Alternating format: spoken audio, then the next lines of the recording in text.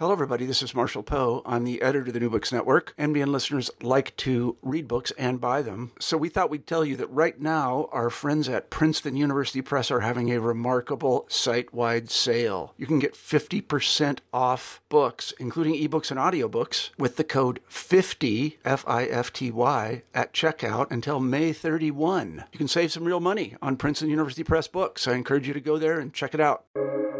Welcome to the New Books Network. As the rabbi of a Sephardic synagogue for over 20 years, who is himself of Ashkenazic descent and trained in Ashkenazic yeshivot, Rabbi Chaim Jachter has a unique vantage point from which to observe the differences in customs and halachot between Ashkenazim and Sephardim.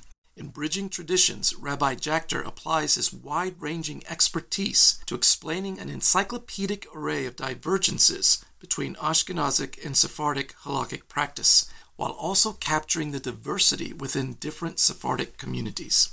Join us as we talk with Rabbi Chaim Jachter about his recent book, Bridging Traditions. Rabbi Chaim Jachter, who lives with his wife and children in Teaneck, New Jersey, is a veteran teacher of Judaic studies at Torah Academy, serves as spiritual leader of Congregation Sha'arei Orah, the Sephardic congregation of Teaneck, and Dayan on the Beit Din of Elizabeth. Rabbi Jachter, welcome to New Books and Jewish Studies. So great to be here. Rabbi Jachter, please tell us about yourself, your family, and where you serve. I have a very interesting congregation that I serve. Jewish people for the last 1,000 years have been split up into two basic groups. The groups that are in Europe are the Ashkenazic Jews, and the Jews in the Eastern lands are called Sephardic Jews. And I am I'm raised Ashkenazic. I descend from a string of Ashkenazic rabbis, generation after generation, and I'm the 18th generation from the Ramah, who's the top Jewish law authority for Ashkenazic Jews. And yet, for the last 20 years, I've had the honor and pleasure of serving as a rabbi of a Sephardic community here in Teaneck, New Jersey. What led you to write a book on demystifying the differences between Sephardic and Ashkenazic Jewish people? It's because when I was growing up, or even let's take a step back. For the last 1,000 years, or up till let's say 1930, 1940, a Sephardic Jew and an Ashkenazic Jew would rarely interact. Only in certain countries that were close to Southern Europe, there would be some interaction in Romania or Bulgaria, but otherwise there would be very little interaction. Read each other's books, the scholars read each other's books, but on a lay level, an Ashkenazic Jew and a Sephardic Jew would have very little to do with each other. However, in Israel, certainly, or the establishment of Israel and Jews returning to Israel on a large level, it's been a family reunion, and Sephardic Jews and Ashkenazic Jews are mingling, and very much so, especially in most of the communities this day. There's so much marriage between Sephardic and Ashkenazic Jews, and that's impacting here in America as well. Over the last 20 years, as I was saying, I was growing up. I'm now 58 years old, but growing up, it would be rare for me to as an Ashkenazi Jew to meet a Sephardic Jew. I don't think there was a Sephardic Jew in the neighborhood that I lived until I was about 25 years old. And a Sephardic Jew would be in their neighborhoods, Ashkenazi Jew would be in their neighborhoods, and very rare would the two meet. But today, that's very much not the case, and there's a lot of intermingling, and there's a lot of marriages between Sephardic and Ashkenazi Jews. And I've encountered many Ashkenazi Jews who have no clue what's a Sephardic Jew all about. So I basically share with them the journey that I had. I was just all of a sudden, out of nowhere, I became the rabbi of a Sephardic congregation. I had to learn very quickly. you'll find it's very interesting. The first on the first Shabbat, the first Saturday service where I attended at that Sephardic congregation, I didn't know what page we were on. I was the only rabbi in the world who had to ask a congregant, where are we? What page are we on? What are we doing? So, but obviously, I've come quite a long way from that in the last 20 years. But it's a lot. It's been a lot of effort and a lot of work, and a lot of consulting, and a lot of guidance, and that I've put together in this 500 plus page book. Are these two traditions really worlds apart? Is it a matter of hostility or misunderstanding between them? So, okay, so it's a good question. This was a very, very smart question. So, to the scholars, certainly not. And honestly, I emphasize this always, that to Sephardic Jews and to Ashkenazic Jews, that what's the staggering and what's stunning phenomenon is that it's 95% the same.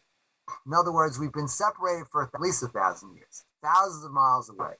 And when we reunite, really not that much difference. I remember in 1984, I spent the summer in Tel Aviv, and we prayed in a Yemenite synagogue. Now, Yemenite Jews they've been 2,500 years been separated. I'm a Jew that is from it was in Poland for the last 1,000 years, and they've been in Yemen the last 2,500 years. And when we reunite, it took me a couple of days to get used to it, but I was able to figure out what's going on. That's staggering. That's stunning. It's staggering. It's unbelievable. Now, if you're asking, has there been some hostility? So sometimes culturally there can be differences, and sometimes it takes getting used to. Someone is raised with a certain kind of food. Ashkenazic food is very different than Ashkenaz. It's more European than the Sephardic is more of a more Mediterranean and more Eastern. So these cultural differences. The tunes are different in that way. Well, but to me, that's just superficial. But when the real differences and the ones that really, really matter are the ones that are that we're almost the same. Here's some of the differences, just to give you a little bit of how to show what the 5%, an example of the 5% difference. Where the next major holiday the Jews have Jewish people have is called Purim, or Purim as Ashkenazi Jews would pronounce it. So on Purim or Purim, however you like to pronounce it, we recite two blessings before we read the book of Esther, before we read the scroll of Esther. We make one blessing is for you. We bless God for giving us this commandment to read the scroll of Esther. And then we say another blessing for making miracles for us at this time, and a third blessing at night that's called the Shechianu prayer, the blessing which is saying thank you for bringing me, to keeping me alive, to sustaining me alive until this point. So you say that those three blessings at night. Do you repeat the Shechianu blessing, the blessing of thank you for allowing me to live until now? Do you repeat that in the morning when you repeat the repeat reading of the Esther scroll? Which you read at night, read in the morning. So read in the morning. Do we say two blessings or three blessings? This is a debate on how you understand the Talmud. It's a debate that goes back at least to the 12th, the 13th century. Maimonides, the Tosafos. It's an interesting discussion, but it's not. You're talking about these are nuances, and that's where really and that's where to us Jews, that's really and to any religious person, this is what really matters. What really matters is the essence, the culture. This is all just trimmings. The essence is really 95% the same. Well, for those who may not have a clue, Would you tell us something of the cultural history of Sephardic and Ashkenazic Jewish people? Okay, the Sephardic Jewish people were like all Jews were indigenous to the land of Israel, and we were exiled by the Romans about 2,000 years ago, and the Sephardic Jews were exiled to they found their way to the Arab countries, and the Ashkenazi Jews found their way to the European countries. That's basically that's where it came from. So some of the differences in the ritual, that's which is what really matters. That stems from the different schools that emerged. But the common books, the Bible is in common, the Talmud is in Talmud. That's the foundation. The foundation is really one, and the beauty is that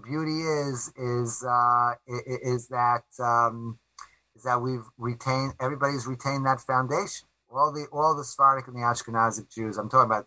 You'll forgive me. The Orthodox, the ones that keep it. If it's okay, just tell a story again. I'm speaking as an Orthodox rabbi.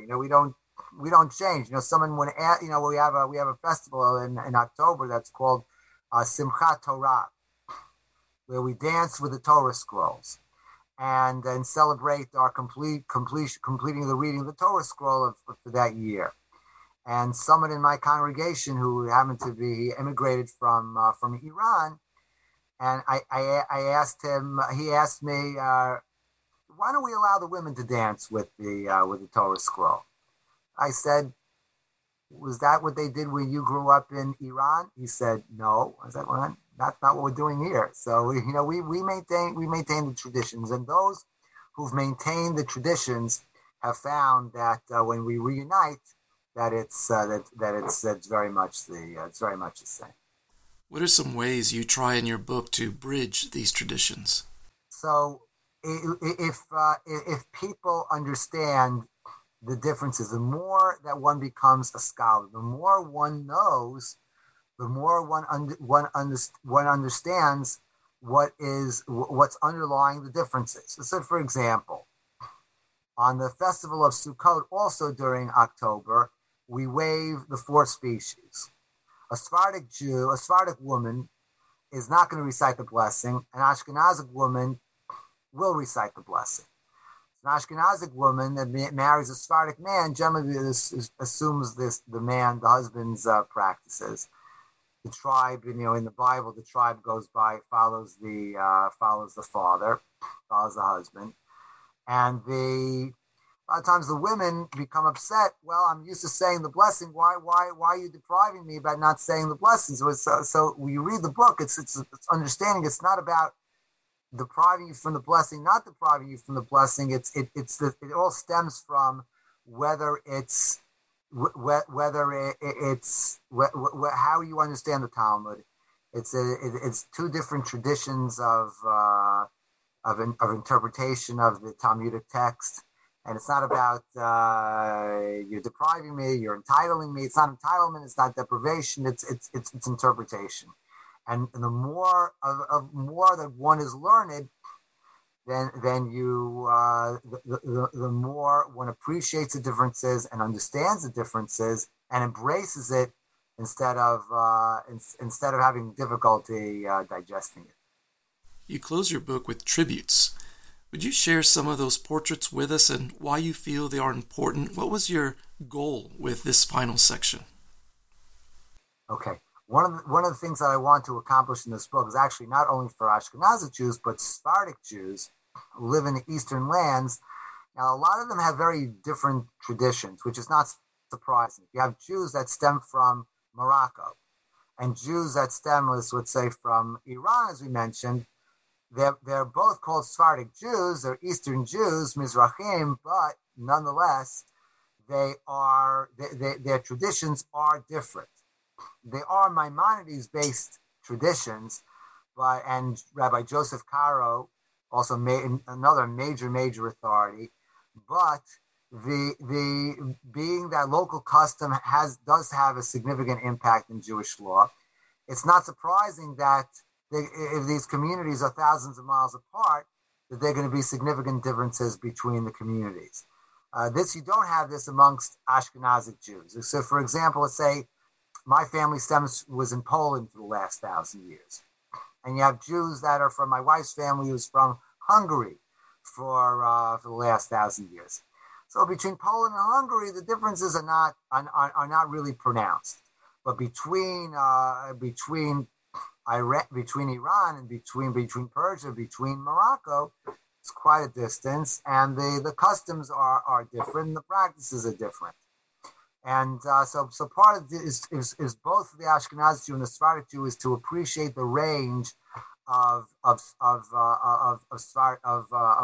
Sephardic Jews are all about, and to understand that yes, that the Sephardic Jews certainly have not just one great rabbi, the chief rabbi of Israel. His name was Rabbi Ovadia Yosef, who was certainly a towering figure.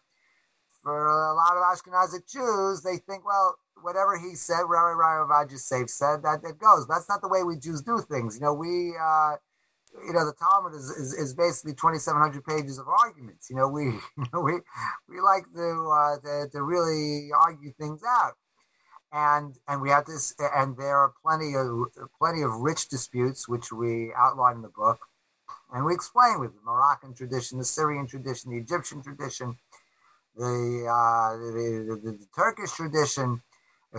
Where are they all? Where are they coming from? So it's important to understand that there are the different rabbinic leaders. There's the Moroccan rabbinic leaders. There's the Iranian rabbinic leaders. There's the Iraqi rabbinic leaders. So it's important to understand the variety within Sephardic Jews. So Maimonides and then later Nachmanides were in Spain. Were they shaped by Sephardic Judaism, or are they the fountains that helped shape it? I love that question. That's a brilliant question. That's a brilliant question, and I think the answer is, as Talmud scholars like to say very often, is that both are right. Meaning, where Maimonides and Nachmanides, especially Maimonides, wrote a code of major importance. Nachmanides wrote commentaries on the Bible and on the Talmud of major importance. So let's focus for a moment on Maimonides' code. So did his code influence Sephardic Jews? Or did that mold Sephardic Jewish practice, or did Sephardic Jewish practice mold Maimonides? And the answer is, as it always is with practices, that it goes both ways. That the practices of the community practices impacts the leadership, and the leadership impacts the community. So it's a symbiotic relationship that actually continues till this very day. What about Rashi, who was in France? Is he the hero for Ashkenazic Jewish people? Yeah, Rashi is definitely Ashkenaz. I'm a descendant of Rashi. 33 generations from Rashi. He was one of the founders, one of the early leaders of the Jewish community in France, and which was traditionally Ashkenazic. He certainly is one of the pillars of Ashkenazic community, and then his grandchildren, the Tosafists, are also a major Ashkenazic authority. And it's interesting that also there's the Rosh, Rabbeinu Asher, Rabbi Asher, who was interesting. He was in Germany, and he was expelled from Germany. He left Germany because of persecution against Jews in Germany in the 14th century, and didn't start in the 20th century. It's a long history, unfortunately. And he moved to Spain. So and he had a tremendous impact on Ashkenazic halacha, Jewish law, and I feel very close to Rabbeinu Asher. Because he was an Ashkenazic rabbi that assumed the pulpit in the Sephardic community. So, and his son also was a major scholar, Rabbi Jacob. He wrote the Torah, And so as my children that are raised with both, so I can certainly I identify with him strongly. It's a similar experience. Thank God I haven't experienced the persecution, but I hopefully it should never happen. As you noted earlier, more Jewish people from diverse traditions are living together, whether in the state of Israel or in America or other places. Is the goal a melding together of traditions, or is it to keep an appreciation even while maintaining distinctions as part of the beauty within a community? So you're hitting on a very important point. So it's a delicate dance that you have to do. It's very important to us to maintain the tradition. On the other hand, it's important to maintain the unity. That's why we have a Sephardic congregation. It's here in Teaneck.